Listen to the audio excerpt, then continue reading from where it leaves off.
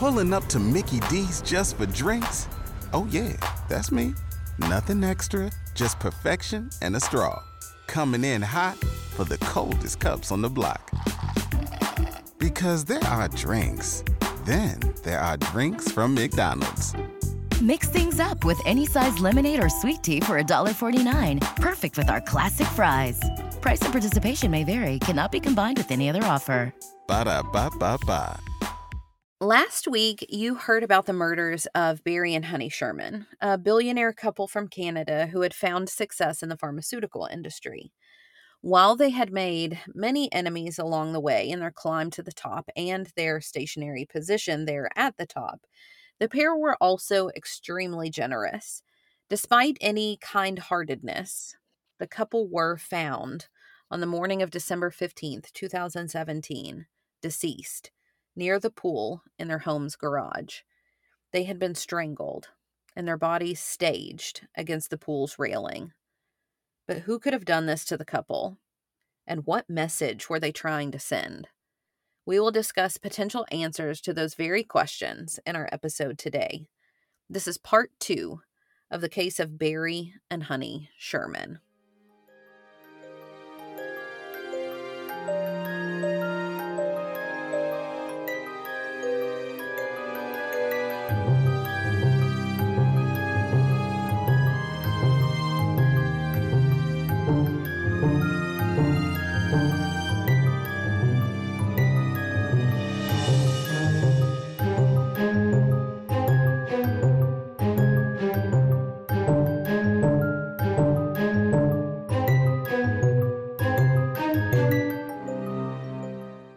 Welcome to Coffee and Cases, where we like our coffee hot and our cases cold.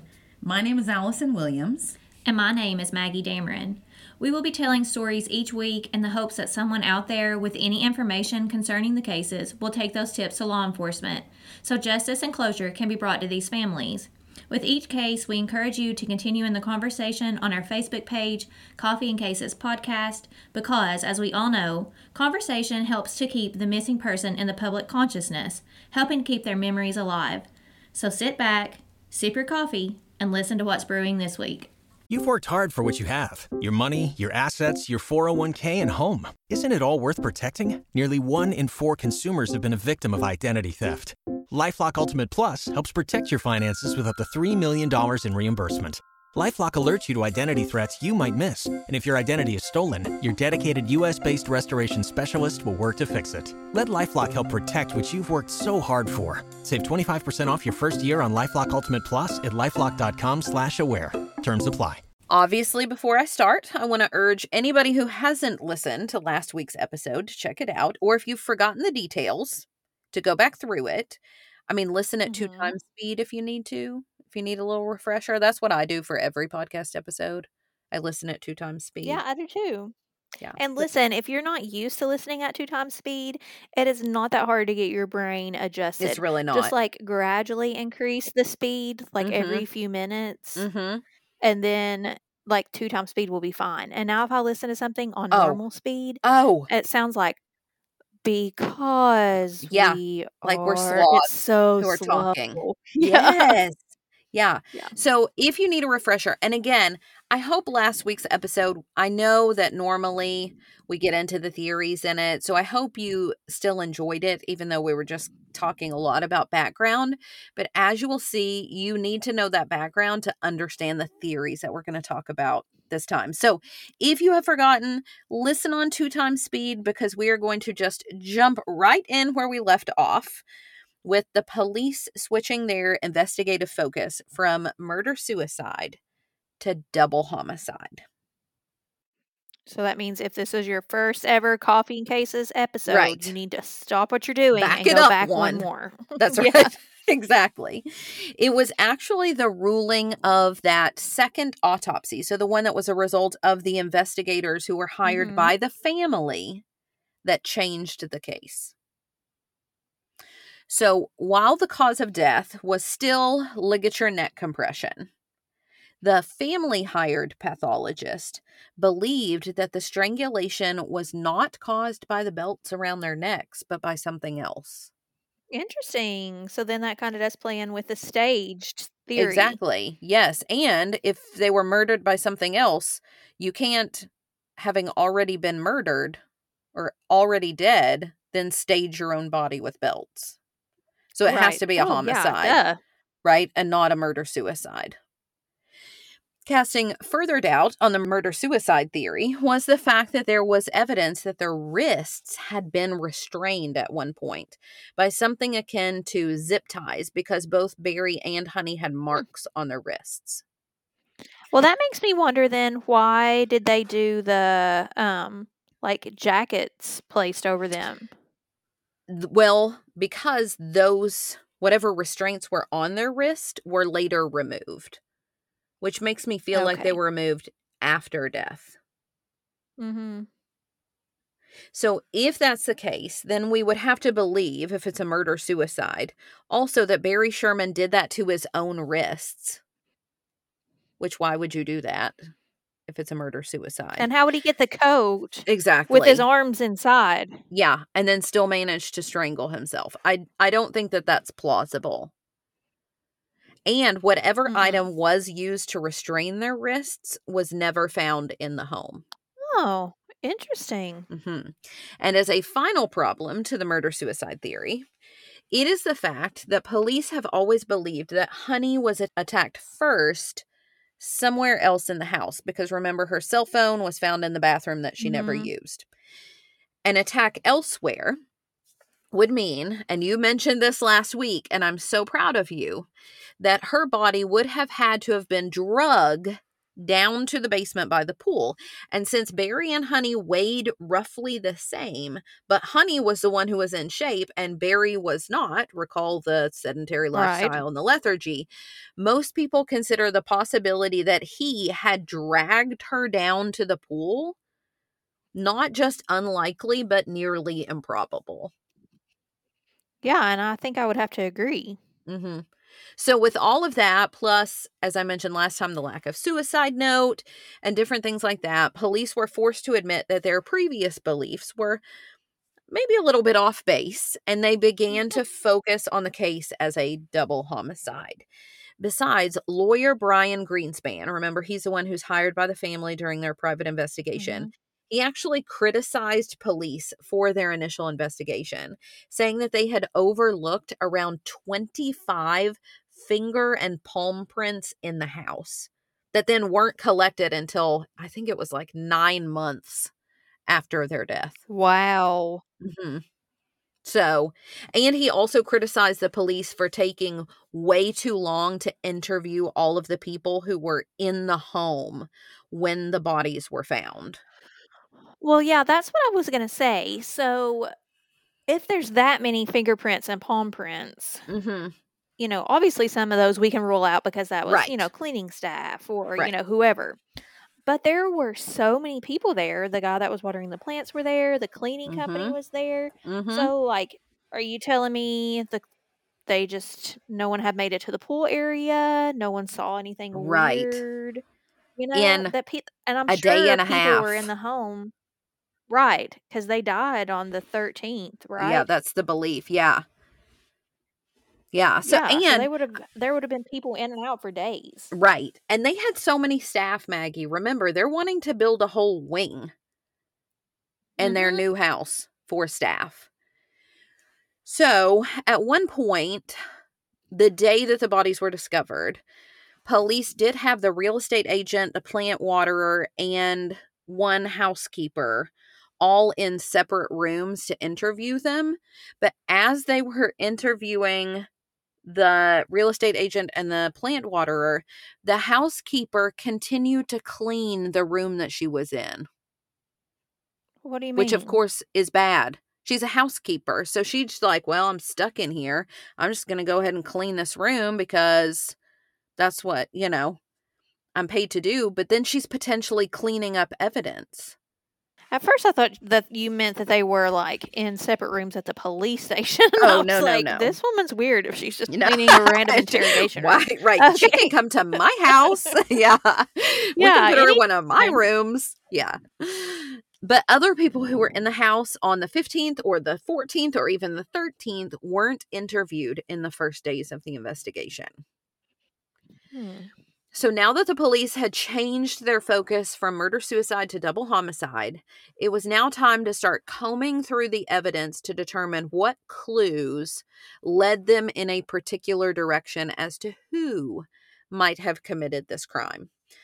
After all, obviously with the staging of the bodies, whomever it was didn't seem like a person who was driven by a moment of temporary insanity or passion, because staging, I feel, is much more methodical and cold.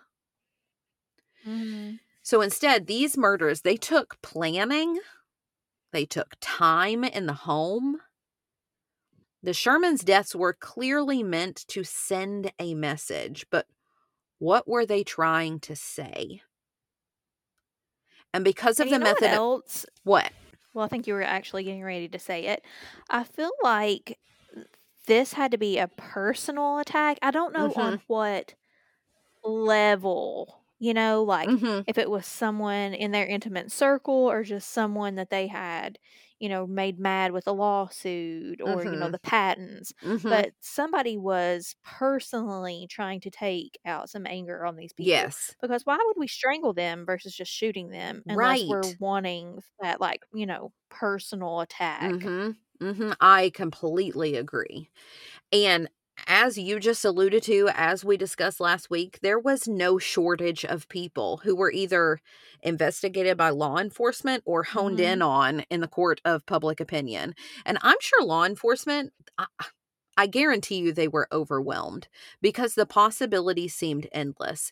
Somebody who was mad, like you said, about a court decision, a professional hit hired by a competing drug company. I hadn't even thought of that. Yeah, somebody jealous of the Sherman's success. Somebody harmed by a drug that Apotex made. Angry family members. Terrorist groups. I mean, anything and everything was in the scope of possibility now. And we're talking about people that are so well known and in such a high circle of society that the prime minister came to their funeral. Right. So, terrorist groups doing this would not be really out of the realm of possibility. And you'll see another reason why here in a minute when we get into our theories. There were even some who believed that despite the litany of optional motives, that there could also be something at play that maybe we didn't even just understand yet. So let me give you one piece of information that I didn't mention in the last episode, mostly because I don't know what to do with it, which is also why I'm mentioning it to you now before we get into the theories. But even though I don't know what to do with it, I want you to make an informed decision. So I want you to know all of the info I know and then do with it what you will. Okay. So, do you remember from last week the position that I told you the bodies were in when they were found?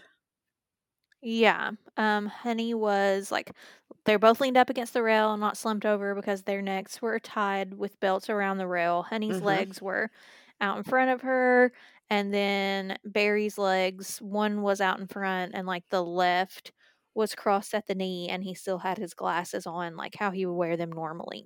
And their backs were facing the pool. Yes. Yep.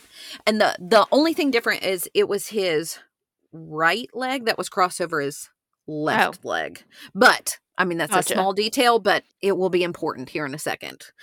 So, in the Sherman's home were two statues of human figures that were in the basement, which is where the pool is too, that were poised on speakers in one of the rooms in the home. The figures were made from junk pieces that were created in the 70s by an artist. And one of the figures was of a seated man and the other of a seated woman. And they'd actually been in the Sherman's home since the home was built. They were given to the Shermans by friends. They were also clearly seen in photos of the home that were posted when the home went up for sale. So, you take photos of each room and you post it online so people can see. Well, in the picture of this room in the basement, you can clearly see these 2 junk piece statues. And I'm bringing this up and I'm about to show them to you because there are several who argue that Barry and Honey Sherman's bodies were posed to resemble those statues. Interesting. So let me show you what they look like and see what you think. And Sleuthhounds, I will post these for you later. So I guess what I thought, are Barry and Honey's legs dangling like the statues, or are they just like straight out? They are straight out because like they're they would not be if you're sitting on the floor. Right. Now, so I think that's interesting because whoever did this, I imagine, I don't know how far the railing was from the edge of the pool. So I'm wondering, had their bodies been turned to face the pool, if their legs, if the railing were could have dangled. But their backs are facing the pool, which meant their legs aren't dangling like the statues, but were like straight out on the concrete floor. So obviously the female statue has her leg kind of crossed over her right leg at the knee, as if you're sitting with your legs crossed like a female does. And then the male statue has his left leg bent at the knee, crossed over his right leg. So that's why I said, I mean, I think it could be, but I don't know that I would 100% jump to that conclusion right away, right. Yeah. I'll be the first to admit it's definitely creepy, especially knowing that the bodies have been staged, right? Like the killer wants them to be seated, because if the killer didn't, then they would have strangled the 2 of them and left. And then just left them, yeah. Exactly. And it is odd that one of Barry's legs is bent at the knee and crossed over the other one. It was the opposite leg as the statue. I don't know if, and that's why I corrected you a second ago. So I don't know if that matters. And then Honey's legs, rather than being crossed at all at the knee, were both stretched out in front of her. So the connection, right, and that's what makes me wonder if it was coincidental. Yeah, the connection between the bodies and the statue, it could be nothing at all, or it could be everything. Because, I mean, if you want to hang on to that theory of a connection for a second, it is possible that the person or persons committing the crime may have been interrupted, which could explain why they only sort of match the statues. Maybe they did plan on crossing Honey's legs to match the statue, or to come back and remove the coats. Like if they were just using them to hold the arms in place for the time being, or, they intended to do something else with the bodies afterward. We just simply don't know. All we know is that the bodies do seem staged, whether it looks like the statues or not. And there are statues in the home with similar posing. But even if we do believe there's a connection, it doesn't get us any closer to knowing who might have committed the crime. So let's turn our attention to some of those possibilities, as well as to the updated timeline that's now believed by police. Okay, because in part 1, we think that they died on the 13th sometime after Barry got home and he left work around 8:13. Right. And we still think that, but initially, police, while they had their hunches that it happened on the night of the 13th, didn't know for sure.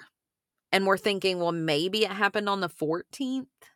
Like they could have been killed like on early the 14th. Morning 14th. Right. And then, they're being found on the 15th. But despite that initial not knowing, because of that located cell phone in that bathroom, because of the papers with Barry's gloves on it, as well as no further communication from the couple after they arrived home on the 13th, That's when they said, okay, we're sticking to this. The attack happened as they got home. And I kind of think that is correct because, if you remember from last week, Barry was working in early morning hours. He was sending emails and all that stuff. So there would have been some communication coming from him if you were alive on the 13th. Yeah, and remember, he didn't show up for work on the 14th. So that to me also says it happened on the 13th. As we talked about last week, Honey and some contractors had met with Barry at Apotex to go over the design changes, and Honey had left there between 5 and 6 p.m. Based on CCTV footage and cell phone pings, we know that Honey didn't go straight home. She actually went to Bayview Village Shopping Center to the CIBC branch of the bank. Obviously likely to an ATM because it was past operating hours for a bank. And then she went to a MAC Cosmetics store that was in the mall before going home.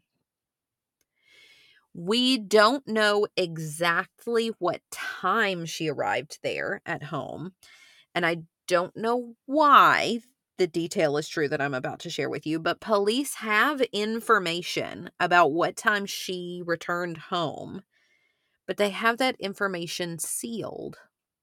That's weird. I wonder why. I don't know. Why the time makes a difference. I don't know.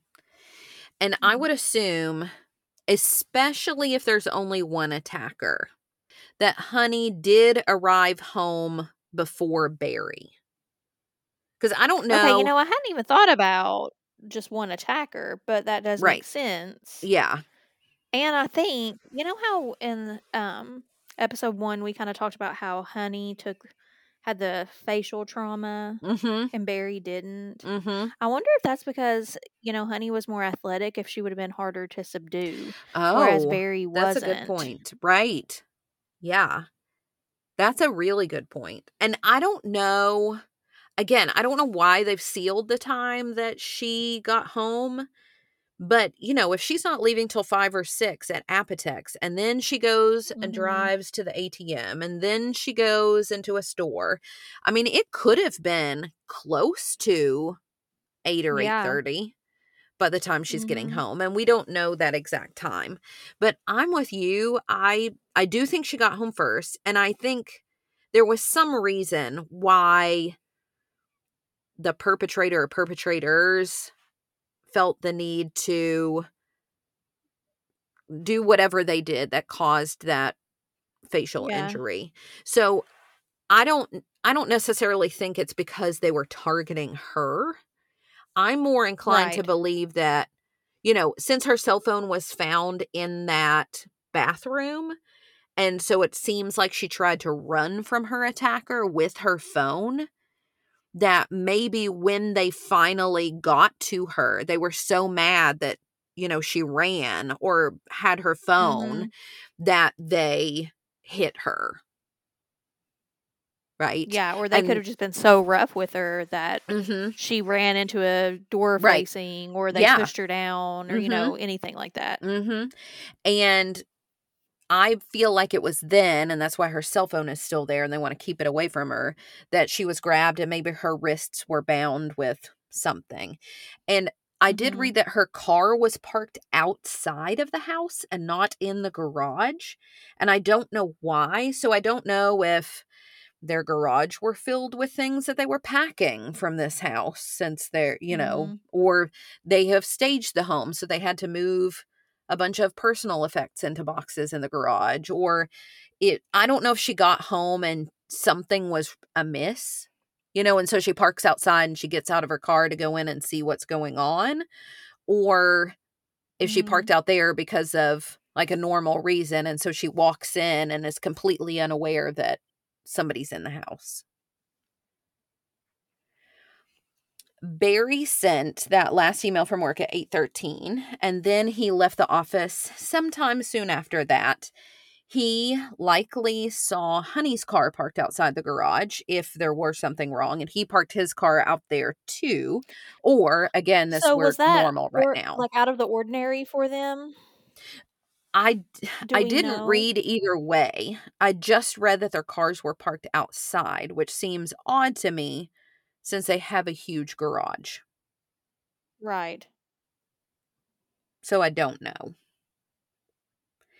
But the fact that his gloves and those papers were found just outside of the door leading to and from the garage makes me think that he was also attacked as soon as he got home.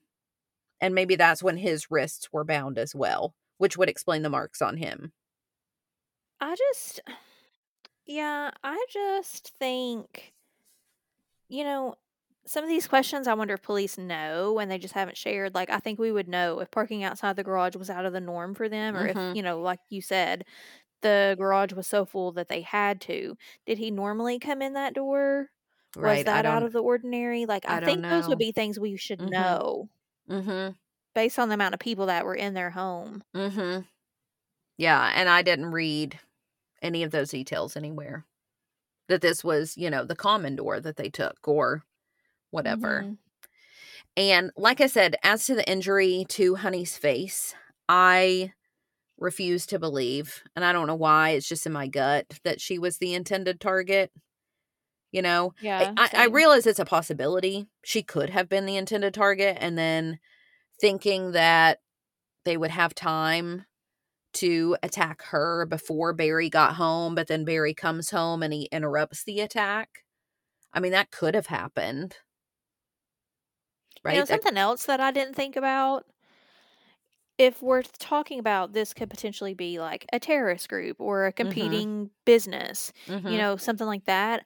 I wonder if they were trying to get information from her. Mm. They Mhm. were torturing her a little bit, Mhm. and that kind of got interrupted, and that's why she has the place Mhm. on her face. Yeah, that's definitely possible. Or even if it is Barry who's the intended target, if they have her bound and then Barry comes Oh, in yeah. and they're trying to get information from Barry and they're thinking, well, if I assault her, then maybe he'll talk, Mhm. right? Like he'll see that That's good. we mean business. And again, Mhm. any of those are possibilities. So, which one is more likely? But we do now believe that it was the night of the 13th that the couple was killed. The Okay. last that we heard from law enforcement was that they felt the couple had been the victims of a targeted attack. Well, Those were their words. duh. Yeah. But that means it's not random, right? So it wasn't just, oh, I'm going to rob everybody in the neighborhood. This looks like a good house, right? This Yeah, but I've was never really, from intentional. anything you've said, felt that way, though. I Like, haven't I've either. always Yeah. felt like, even in the first one, that it was, well planned out and they were Mhm. targets, not just Mhm. a random home that was picked. Mhm. Yeah. So, statements by the police changed once again in April 2019 when, according to reporter Kevin Donovan, and you're going to hear this name a lot, Kevin Donovan, because he is the preeminent journalist on the Sherman case. He actually went on to write a book about it called The Billionaire Murders. But in an article that he wrote for the Toronto Star that was published on April 25th, 2019, he stated that in April 2019, law enforcement declared that they now had a, quote, idea of what happened, end quote, and had even developed a working theory. Interesting. Of course, they never share this with the public. So we don't know which it is, but Oh. there's one that I have a feeling. They do lean toward one of them. And it's the last theory that I'll share with you. So I, again, have yet to see in anything that I read any specific statement, even on the number of perpetrators that were believed to be responsible. So I don't know if law enforcement feels like there's one, more than one, because in November of 2020, law enforcement claimed that they had a person of interest, which implies a Oh, single okay. perpetrator. But only 24 hours later, they clarified that multiple perpetrators were a possibility. So I wonder if, just kind of what you said, people were like, oh, it was a single perpetrator because they used the word a, and Right. police are like, oh, no, it could be multiple people. Right. Pulling up to Mickey D's just for drinks? Oh yeah, that's me. Nothing extra, just perfection and a straw. Coming in hot for the coldest cups on the block. Because there are drinks. Then there are drinks from McDonald's. Mix things up with any size lemonade or sweet tea for $1.49. Perfect with our classic fries. Price and participation may vary. Cannot be combined with any other offer. Ba-da-ba-ba-ba. Everybody in your crew identifies as either Big Mac Burger, McNuggets, or McCrispy Sandwich. But you're the Filet-O-Fish Sandwich all day. That crispy fish, that savory tartar sauce, that melty cheese, that pillowy bun. Yeah, you get it. Every time. And if you love the Filet-O-Fish, right now you can catch two of the classics you love for just $6. Limited time only. Price and participation may vary. Cannot be combined with any other offer. Single item at regular price. Ba-da-ba-ba-ba. So let's get into the most prominent theories now. Okay. Theory number 1 is that Barry and Honey were killed for religious reasons. There are some people who believe that the Shermans were targeted by the Canadian wing of the Jewish Defense League. So those who believe this theory point out that the Shermans were being sued by a big pharmaceutical company from Israel called Teva Pharmaceutical Industries. So they're thinking, might the deaths of Barry and Honey Sherman have been linked somehow? So this reporter, Phil Sikoris of CTV, actually reviewed court documents that show that in her second interview with police, Honey's sister, Mary Schechtman, stated the following, quote, "The Shermans were strong supporters of Israel, and Honey was very vocal about being Jewish. There were a lot of people of a certain ethnicity going through the house at a certain time, and Honey would use phrases that were not politically correct," end quote. Okay, so a couple questions that I have. The Jewish Defense League, correct me if I'm wrong, they are like an extremist group that's determined to, like, keeping the Jewish faith, right? Like Yes, they're like protecting that. a lot of anti-Middle Eastern beliefs. Okay, so then I'm going to assume then that we're saying that Honey would use phrases that weren't politically correct about people of religious backgrounds from the Middle East. Yes. That is what I took from that comment from her sister. So there's also speculation that the Shermans were funding groups whose goals were to take money out of the hands of Muslim fundamentalist groups. So again, right, this kind of anti-Muslim theme going on here.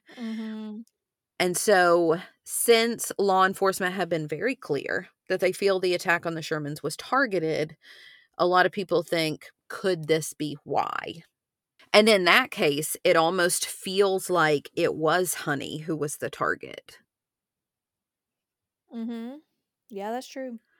Theory number 2, someone who stands to gain something, or someone Barry made angry in court, like a competing drug company. So again, stands to gain something by their death. It seems almost eerie to read the words now, but in 2001, so 16 years before the murders, when Barry was being interviewed by Jeffrey Robinson for his book, Prescription Games, Money, Ego, and Power Inside the Pharmaceutical Industry, when they were discussing competition between Apotex and other pharmaceutical companies, Barry Sherman stated, quote, "The branded drug companies hate us. They have private investigators on us all the time. The thought once came to my mind, Why didn't they just hire someone to knock me off? He continued, quote, for $1,000 paid to the right person, you could probably get someone killed. Perhaps I'm surprised that hasn't happened, end quote. And I think that's a really good point that he made. I think he probably did make a lot of branded companies mad because he's essentially producing their same drug just at a cheaper cost to the customer, to the patient. Yeah. So, I mean, I'm sure he did make a lot of people mad. And like he said, it wouldn't be that hard to find somebody to kill them for not a lot of money. I mean, $1,000 is a lot of money to us, but them, not a lot of money. Exactly. So, I mean, as we've discussed numerous times through the last episode, this episode, Barry Sherman was not scared to have a day in court with anyone, large company or small. He didn't care who he made angry along the way. But to play devil's advocate, most of those he battled in court were other pharmaceutical companies. And as Kevin Donovan said several times in his book about the Sherman murders, he said pharmaceutical companies, quote, sue. They don't kill, end quote. And I feel like they probably are used to being sued because I feel like everybody sues every big farm company at some point. Like, you know what I mean? Like they've been in a lawsuit before. But I mean, even if pharmaceutical companies sue and they don't kill, what about the individuals who work for them? They might kill. Because even Are you talking about like a CEO or something like that? That, or I bring this up because even in 2017, which is the year that the murders happened, Apotex had several legal actions, even against its own former employees who were accused of sharing trade secrets. Okay. So this theory, I mean, it's partially complicated by the fact that law enforcement, they ran into a lot of issues during the investigation trying to gain access to property like computers that were at the Apotex Corporation because of the proprietary information that's contained on them for the pharmaceutical company. Right? Like, the ingredients for a particular drug. Yeah, or if that's protected. Or data or whatever. And so because they had a hard time getting that information, obviously that made it hard to either prove or rule out this possibility that, maybe somebody was sending internal company messages that were threatening, right? And just because pharmaceutical companies normally sue, they also probably knew that suing Barry Sherman wasn't likely to lead to the desired outcome because he frequently won in court. Yeah, I feel like he was pretty well defended when he went to court. Yeah. So some even argue that a professional hitman may have been hired to complete the job, especially if the person or the company calling for the hit were outside of the country. Then you obviously got to hire somebody to go in and do it. So there's that. But do they have any idea who that could have been? Personal. I mean, there was a lot of litigation at the time with overseas companies too. Number 3 theory was someone claiming old debts. And I bring this up, this is a very short theory, but as recently as January of 2022, court records revealed that Barry Sherman owed upwards of $1 billion to other companies at the time of his death. And Kevin Donovan, remember he's the leading expert, covered this revelation in his article for the Toronto Star on January 19th, 2022, along with the further information that Barry Sherman had no intention of paying back that money. So could somebody have learned that Barry Sherman wasn't going to pay back that debt and then tried to force him to pay? But why wouldn't he pay it back if he could pay it back? You know what I mean? I think that he was struggling a little bit financially, but I'm sure that's the case with a lot of huge businesses, that it's almost like it fluctuates so much that there are times when you're down, but then, and he's got so much litigation like going really on up all at once, that obviously if he wins that litigation, then there's a huge cash flow coming back in. So there's that. That's true. I hadn't thought about that. And if he doesn't, then he loses all that money. Right.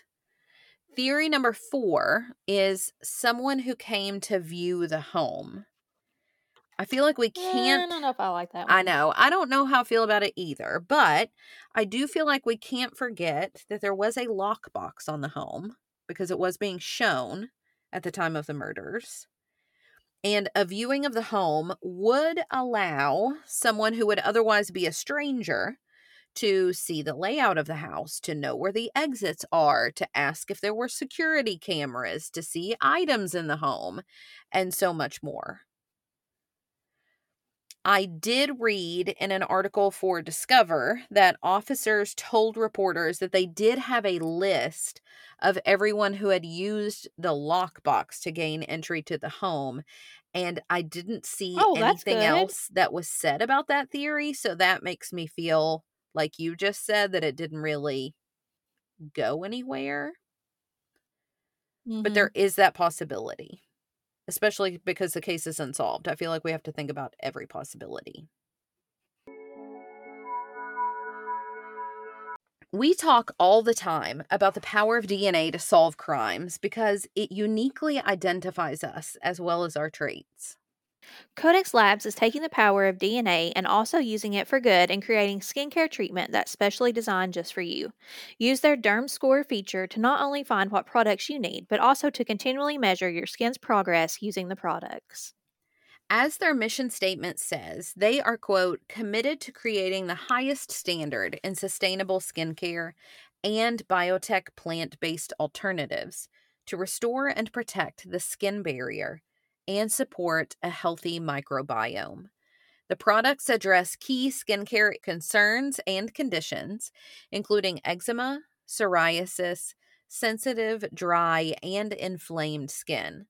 The brand has been heralded by dermatologists for creating effective, clinically proven skincare that brings a new data-driven and transparent approach to beauty, end quote.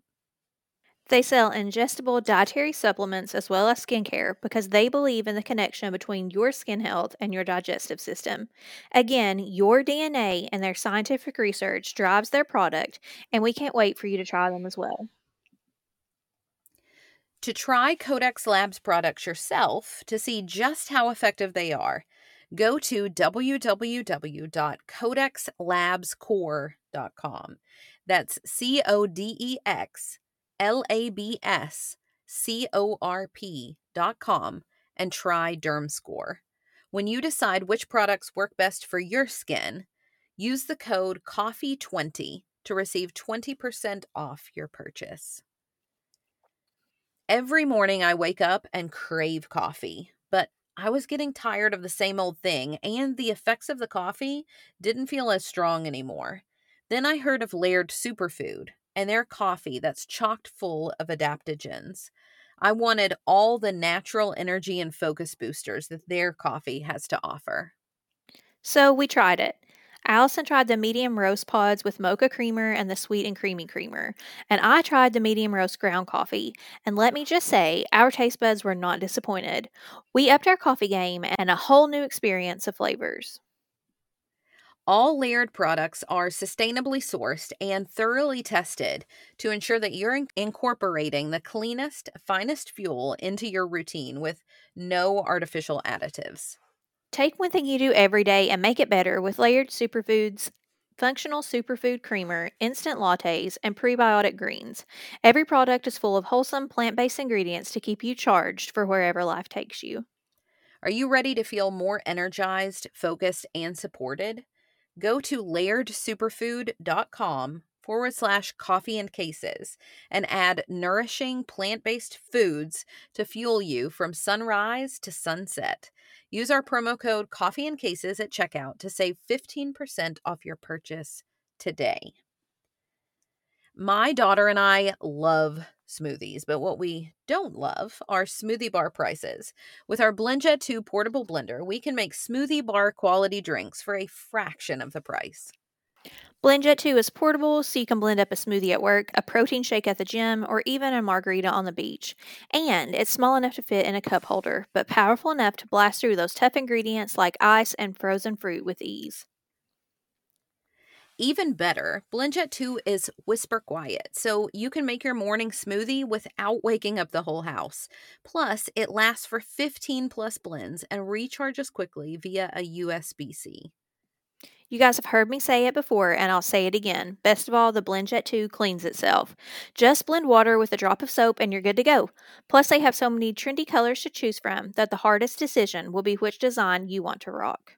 What are you waiting for? Go to blendjet.com and grab yours today. And be sure to use the promo code CoffeeandCasesBlend12 to get 12% off your order and free 2-day shipping. No other portable blender on the market comes close to the quality, power, and innovation of the BlendJet 2. They guarantee you'll love it or your money back. Blend anytime, anywhere with the BlendJet 2 portable blender. Go to blendjet.com and use the code CoffeeandCasesBlend12 to get 12% off your order and free 2-day shipping. Shop today and get the best deal ever. All right, theory number 5, connection to another murder, that of Dean Lorick.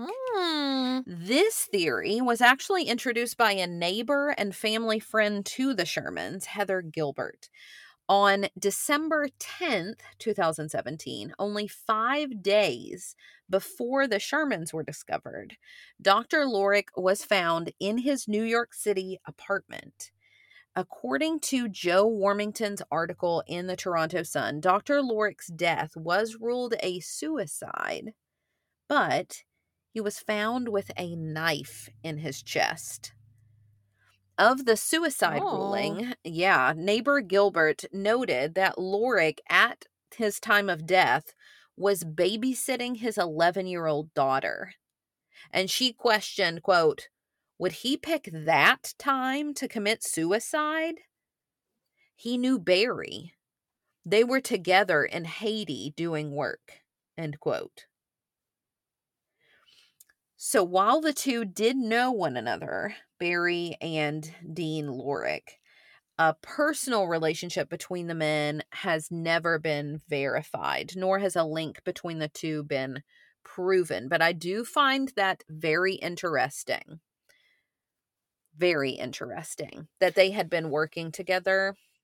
But I wonder, though, if they were linked, if their form of death would have been more similar. That's true. That's true. Yeah, because a stabbing is very different than a strangulation. Mm-hmm. Yeah. I mean, both personal, though, to stab someone. Oh, yeah. Definitely so. The last 2 theories are really the ones that are prominent. So, we'll get to those. Theory number 6 is family. So remember the Winter family, the cousins who never received the portion from their father's company, who tried to fight in court to get a portion of Apotex, but they lost. That lawsuit against Barry was dismissed only 3 months before the murders. So, of course, timing is suspect there. And Barry Sherman wasn't satisfied, even with a ruling in his favor, because he had to spend a significant amount of money in legal fees, almost $1 million, to fight against his cousin's claims. Because remember, they're fighting for 6 years. Right? It started in 2011. Yeah, and the ruling didn't happen until 2017. Therefore, after the judge ruled in Barry Sherman's favor, Barry actually sued those same cousins to recoup his legal fees because he, since the ruling was for him, for Barry, he's like, well, I want to get my money back because I shouldn't have even had to go through this. Yeah. So he hoped to get back the nearly $1 million that he had spent, fighting his cousins in court. But only days before the murders, Barry Sherman did win a judgment to at least recoup $300,000 from his cousins. So, and some sources said that Barry planned to continue to fight to get even more. So that timing made some, even law enforcement, decide to take a closer look. I wonder if they could even pay the $300,000. I don't know if they could. I really don't. The most outspoken of the cousins actually told the news source Bloomberg that he was informed of the fact that he was considered a quote-unquote prime suspect. And he actually admitted that he understood why he was a focus. He most definitely had a motive, he said, and he was working at the time of the murders as a construction supervisor, which allowed him the opportunity to set his own hours. So he's basically I don't know that I would be that free right. information, you know what I mean? Right. Yeah, you're I don't think I would have been like, it could be me. Well, wait till you hear what else. I have a free schedule. You'd never what else know. he said. Wait till you hear what else he said. He even told CBC's The Fifth Estate that he had fantasized about decapitating Barry Sherman and, quote, rolling his head down the parking lot, end quote. Yeah, again, I think some things are better left not shared. You know what I mean? Like, keep that to yourself. Yeah. I mean, that's a lot of hatred that runs deep to make a comment like that. But the night that police now believe the murders occurred, on the 13th, as they, as Barry and Honey returned home, that cousin has a solid alibi. That evening, he was watching Peaky Blinders on Netflix, and then he attended a Cocaine Anonymous meeting. Oh.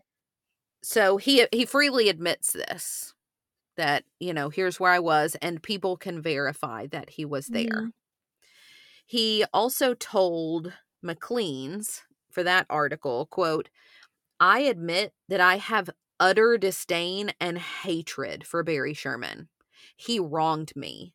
He didn't honor my father. He didn't honor the option. He pulled a sleaze move. He stopped visiting me. He lied to me. He betrayed me. I have every reason to hate this man. But I had nothing to do with their demise, end quote. And, again, I understand why they're angry. Like, I get that. I would be angry too. But I think you're placing a lot of anger on Barry that is misplaced and should be directed more at your parents. Like, your parents should have had a better plan for you if something were to happen to them, and not just turn you over to the system and hope you do okay. And then, your cousin, who didn't have to help you at all, stepped in and helped you when you needed the help. You know what I mean? Right. Like, I don't know. I know. And I mean, even the trustees, I mean, they didn't make a lot of allowances for these cousins. Right. They just said, give them a job there and then allow them to buy a 5% stake in the company. Like, they didn't even say I think give you them mad at a bunch of other people. Yeah. But that same cousin who said those things, and I mean, part of me feels like I believe him because I'm with you. I'm thinking, why would you share these things? So it makes him seem more honest to say, yeah, I hated him, but I didn't do this, than to act like everything is hunky-dory when it wasn't. But that same cousin was also very vocal in his belief in the initial police ruling of murder-suicide. And that was something that he said to both the Toronto Star and to the Daily Mail. He claimed that Barry had twice approached him to kill Honey during the 90s. Here is how he said the conversation went, and this was reported in a CTV News article. Quote, "There was a time I met Barry in his office, and out of the blue, he said, 'You know, sometimes I want to kill that B word.' And he says, 'Can you do it?' And I said, 'Oh, come on, Barry. You're not going to take out the mother of your kids.' He says, 'Why not?' And he was dead serious." Winter, who admits to drug use and association with a bad crowd at the time, but says he's now clean, claims he called a friend about Sherman's request. And he said, "The body will go missing. There's not going to be a bullet to the head or a car exploding. She's going to go missing. If we push this button, there's no going back." Winter alleges Sherman backed off of his plan, and when asked by the Star if he believed the comments Sherman allegedly made in the 1990s about his wife held true in 2017, he said they could have kissed and made up, but he still thinks that Sherman finally did kill his wife and then freaked out, end quote. Wow. These are the Okay. So claims that I the think cousin's this making. is and very much not how Barry and Honey presented themselves in public, if this is true, you know what I mean? Like, they were really a united front, and this is very different for them, I would think, from what people were used to seeing. Right. And I did read in one source that the children did say they remember a lot of arguments between their parents growing up, and that they did sleep in separate bedrooms, but that later in life they seemed to grow closer and held hands again and different things like that. But I will say this cousin was asked to take a polygraph test concerning these claims, and it was a test which, as the CBC reported, he failed. He also said later that he did exaggerate these claims. Now, to what extent he means he exaggerated them, I don't know. But the Sherman family, especially the children, have said that the cousin's claims are both disgusting and outrageous. Here was a statement that the family made to the Toronto Sun concerning those claims. They said, quote, "We are deeply hurt, shocked, and angered that Carrie Winter is using the tragedy of our parents' homicides to make outrageous and baseless claims about our father. The family accepts the conclusion of the Toronto Police Service and finds it regrettable that the media would give a platform to these completely absurd allegations," end quote. So, many wonder, were those claims that this cousin was making just a diversion from the truth that the family was involved? We don't know. Even with the horrific claims of what the cousin imagines doing to his cousin Barry, Barry's friend Murray Rubin, who told CBC show As It Happens that Barry was loaning money to the cousins who were just blowing it, he still said he didn't feel like any of the cousins would have taken their anger so far as to murder the couple. And this was the close friend of Barry's who was like, he told me everything. And besides that, I keep going back to the fact that Barry did support his cousins financially, even though they hadn't been in his life for more than a decade at that point when he came back into their lives. I Yeah, mean, he gave them exactly. millions, even while he himself drove a clunker, that could strand him on the side of the road. So I keep going back to his son Jonathan's words in the eulogy when he said, "Our parents never left anyone behind." And I mean, would they hate Barry enough after he cut them off to murder both him and Honey, despite him financially supporting them for years? I don't know. So I guess my question is, Was the cousin clean at the time of their death? Yes. Okay, because I was going to say, if he was still addicted to cocaine and then all of a sudden his money flows cut off, then I could see that he would be mad enough to, hurt Barry. But at least I think he is. If he's he's clean, I in just don't Cocaine see it. Anonymous. So I imagine that he is, or at least he's currently seeking treatment. I think that would be interesting to know, though, if he was in that program then, or if he was still addicted, because that could, add something to this theory. The final theory is a person from the video. So nearly immediately after the public knew of the death of Barry and Honey Sherman, a neighbor came forward saying that they had video camera surveillance footage because they have video cameras. The police said that they would send somebody over to get the footage, right? Because this neighbor calls the police, right? And they're saying, hey, I have camera footage. You might want to come and get it. And the police say, oh, we'll be right over. Nobody ever comes. So the neighbors call the police back the next day. They say, hey, nobody ever came yesterday. We've got this video footage. And they said, we'll send somebody right over. Nobody came the second day. Finally, after the neighbors call again, an officer came by on the third day to get the footage. You know what that reminds me of? What? It reminds me of the case that I did where the body was like by the interstate and it's called and reported, and then the guy's like, I'm just going to go check and make sure that they came to get the body, and it had been like weeks later and the body was still there.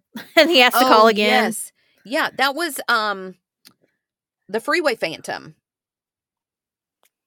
In the Freeway Phantom, they call and he was like, I saw this body, remember? And then the body's still there days later because he drives back by again. Yeah. That's exactly what it's like. Yep.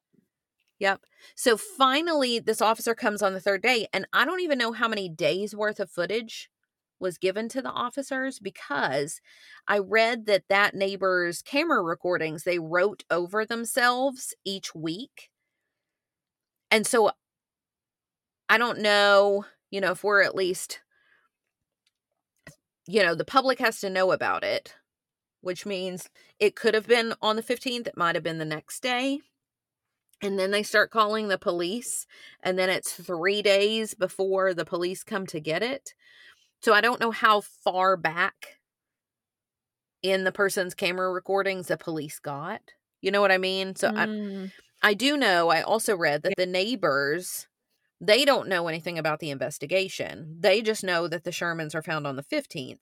So they were specifically looking at footage from the 14th, assuming that that's when a crime had occurred because the bodies were found that next morning. And I feel like that's logically what we would think, right? That it had happened the day before. And what police did with the footage in terms of their investigation as the case progressed, I also don't know. But this footage was not released to the public. This crime happens. The bodies are found December 15th of 2017. This footage was released to the public on December 14th, 2021. So 4 years after their deaths. And I feel like this is crucial, especially if they need identification of this person as they do. This video that was released, it only lasts about 20 seconds, and it shows a darkly dressed person between 5'6" and 5'9", for whom they can't determine the age, the weight, or the ethnicity because they're bundled up for the weather. They're walking across a snow-covered sidewalk in the Sherman's neighborhood, and police initially said of the person in the video, according to Gabby Rodriguez of Global News, quote, the timing of this individual's appearance is in line with when we believe the murders took place. Based on this evidence, we are classifying this individual as a suspect, end quote. So this isn't even a person of interest. They're saying this is a suspect. I would be interested to know why they jumped to that. Well, I don't know unless they can see some sort of connection between this person and another piece of video footage that I'm going to tell you about here in just a second. But they did mention that the person on the video uniquely seems to kick up his or her right boot when walking. I'm about to show you the video, Maggie, and I'll link that footage in our show notes so you can view it, Sleuth Hounds, and see what you think. But when I'm watching the gait of this person to try to see the weird right boot kicking up that they mention, I don't see it. So I'm wondering if you do. The only time I can really see a difference, and it's a slight difference, is when he or she is close to that tree that's on the Oh, right at the hand beginning side. of the video? Yeah, like around the 7-second mark or so. That's really the only time. And maybe he's kicking snow out of the way. Or maybe that right leg's just a little bit more stiff, but it looks, I don't see a huge difference once you get to the middle of the screen with the walk. No.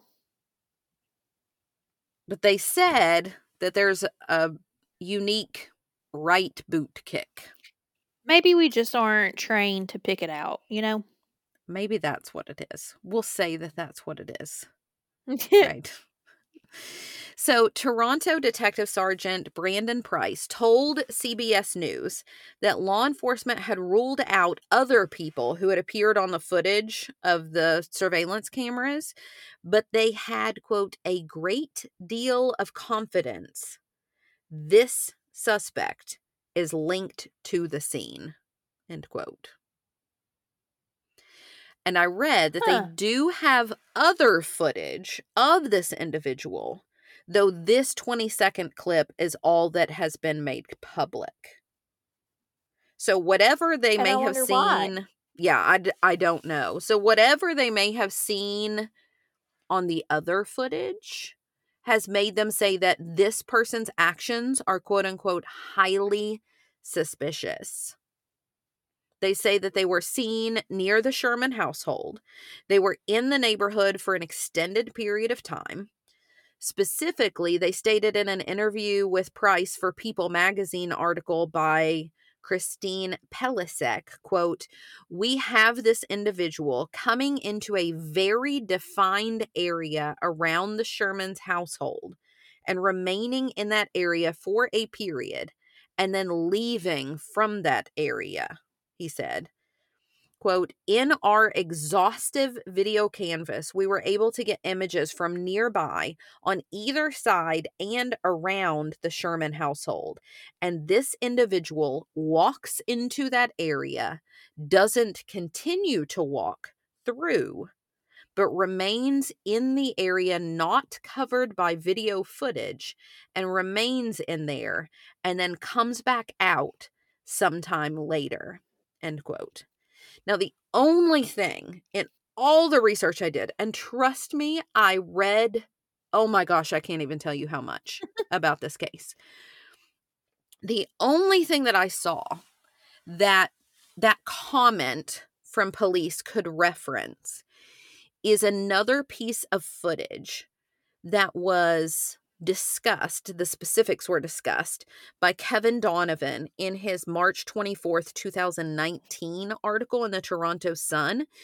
But those details are ones that he describes about movement by a male individual that happened on the morning of December 14th and not on the 13th. But here is what Donovan says of the video footage of this unidentified male on the 14th.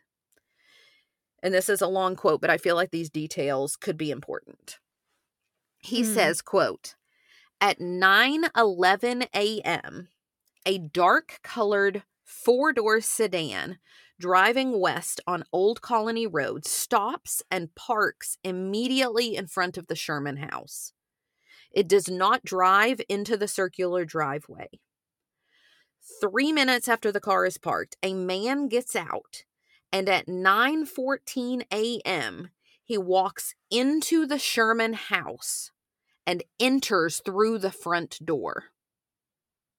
He remains in the house for 12 minutes. At 9:26, the man emerges from the house, walks back to his car, and gets in. He remains in the car for just under 11 minutes, then gets out of his car, walks back to the house, and enters through the front door at 9:37 a.m. This time, he remains in the house for 8 minutes. At 9:45 a.m., the man walks back to his car. This time, he stays in his car for about 21 minutes before walking back to the house and entering through the front door at 10:06 a.m. He remains in the house for 9 minutes, then emerges, gets into his car, and drives slowly west towards Bayview Avenue at 10:16 a.m. End quote. That's bizarre behavior. Such short little spurts of time. Like, what could he have accomplished in 9 minutes? Right. He's there for 12 minutes, and then 8 minutes, and then 9 minutes. And why? But this is on the 14th. And he's going in through the front door, not the garage. So I don't know. And I don't think it would have been like a caretaker or anything like that, because I'm sure they had a special entrance. Right. Or they would be recognized. I wonder if he was staging the bodies. Maybe he was moving them. Potentially. But then, like, why go in, come back out? Go in, come back out? Mm-hmm. I don't understand that. And to complicate matters even more, even if this person in this video footage is responsible, this person could be linked to any of the previous theories. As if things aren't confusing enough, I just want to add one more comment as well that I read as an exclusive interview with a detective for Toronto Star that was released on October 28th, 2022, so at the very end of last year. This detective said that he is beginning to feel that the Sherman case has a quote-unquote international flair, and that he is starting to look overseas for information as well, investigating in as many as 5 different countries. But seemingly in direct contrast to that statement by law enforcement, the leading reporter expert on the case, Kevin Donovan, ended his book writing, quote, "Did Barry and Honey Sherman know their killers? I believe so," end quote. And he argues that very close to the time of their deaths, Honey told a very reliable source that she was updating her will. A will that, if it were written, has never been found. Law enforcement did say at one point that the estate was a part of their investigation, but they haven't clarified further. So, Maggie, what are your thoughts? Well, this is a crazy one, first of all. Super crazy. Second of all, I do think I have to agree with Kevin Donovan. I think it was someone that the family knew, or at least Barry and Honey knew. Mm-hmm. And that gives me pause when we say that the will wasn't found, because Barry is so meticulous about things. I would have to believe that he and Honey had a living will. Mm-hmm. So where is it, and who's benefiting from it not being found? So I will say the old will, because remember she said she was updating it, did split their fortune and their assets among their 4 children equally. So I don't know what it was going to be updated to say. I don't know. And if she did have an updated will, wouldn't she have had to meet with an attorney? And if that were the case, we would have record of that? I would think so. I just don't know with this one. I know. It's crazy all over the place. Perhaps the best suggestion for solving the case came from one printed in Kevin Donovan's article for Forbes magazine entitled "Who Killed Honey and Barry Sherman? Investigating the Unsolved Billionaire Murders," when he said, quote, "Follow the money," is something that many people with an interest in the Sherman case have said. The concept, follow financial transactions to solve a case, is a good one. But without the search warrant powers of the police, it's difficult to do. Sherman's financial history, holdings, and the estate he left behind are kept secret by court order. Further complicating things is that Sherman's dealings were intensely private and sometimes sealed with a handshake and little or no paperwork, end quote. But even if there's not a paper trail to follow, there are people who know, whispers of deals or discussions that can be shared. In December 2022, Barry and Honey's son Jonathan increased the reward for information leading to an arrest and prosecution in the case from $10 million to $35 million, hoping that might entice people to start talking. If it will be effective, only time will tell. Anyone with information or anyone who recognizes the individual from the video footage is asked to call the Toronto Police Investigative Team at 416-808-7400 or email them at shermantips@torontopolice.on.ca. Anonymous reports can be made to Crime Stoppers at 416-222-TIPS or online at www.222tips.com. Again, please like and join our Facebook page, Coffee and Cases Podcast, to continue the conversation and see images related to this episode. As always, follow us on Twitter at Cases Coffee, on Instagram at Coffee Cases Podcast, or you can always email us suggestions to coffeeandcasespodcast@gmail.com. Please tell your friends about our podcast so more people can be reached to possibly help bring some closure to these families. Don't forget to rate our show and leave us a comment as well. We hope to hear from you soon. Stay together. Stay safe. We'll see you next week.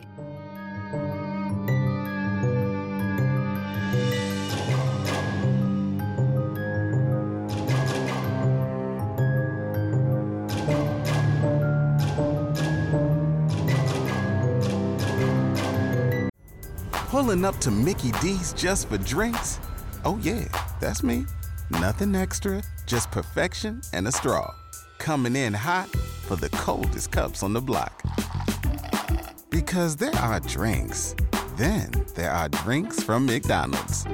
Mix things up with any size lemonade or sweet tea for $1.49. Perfect with our classic fries. Price and participation may vary. Cannot be combined with any other offer. Ba-da-ba-ba-ba.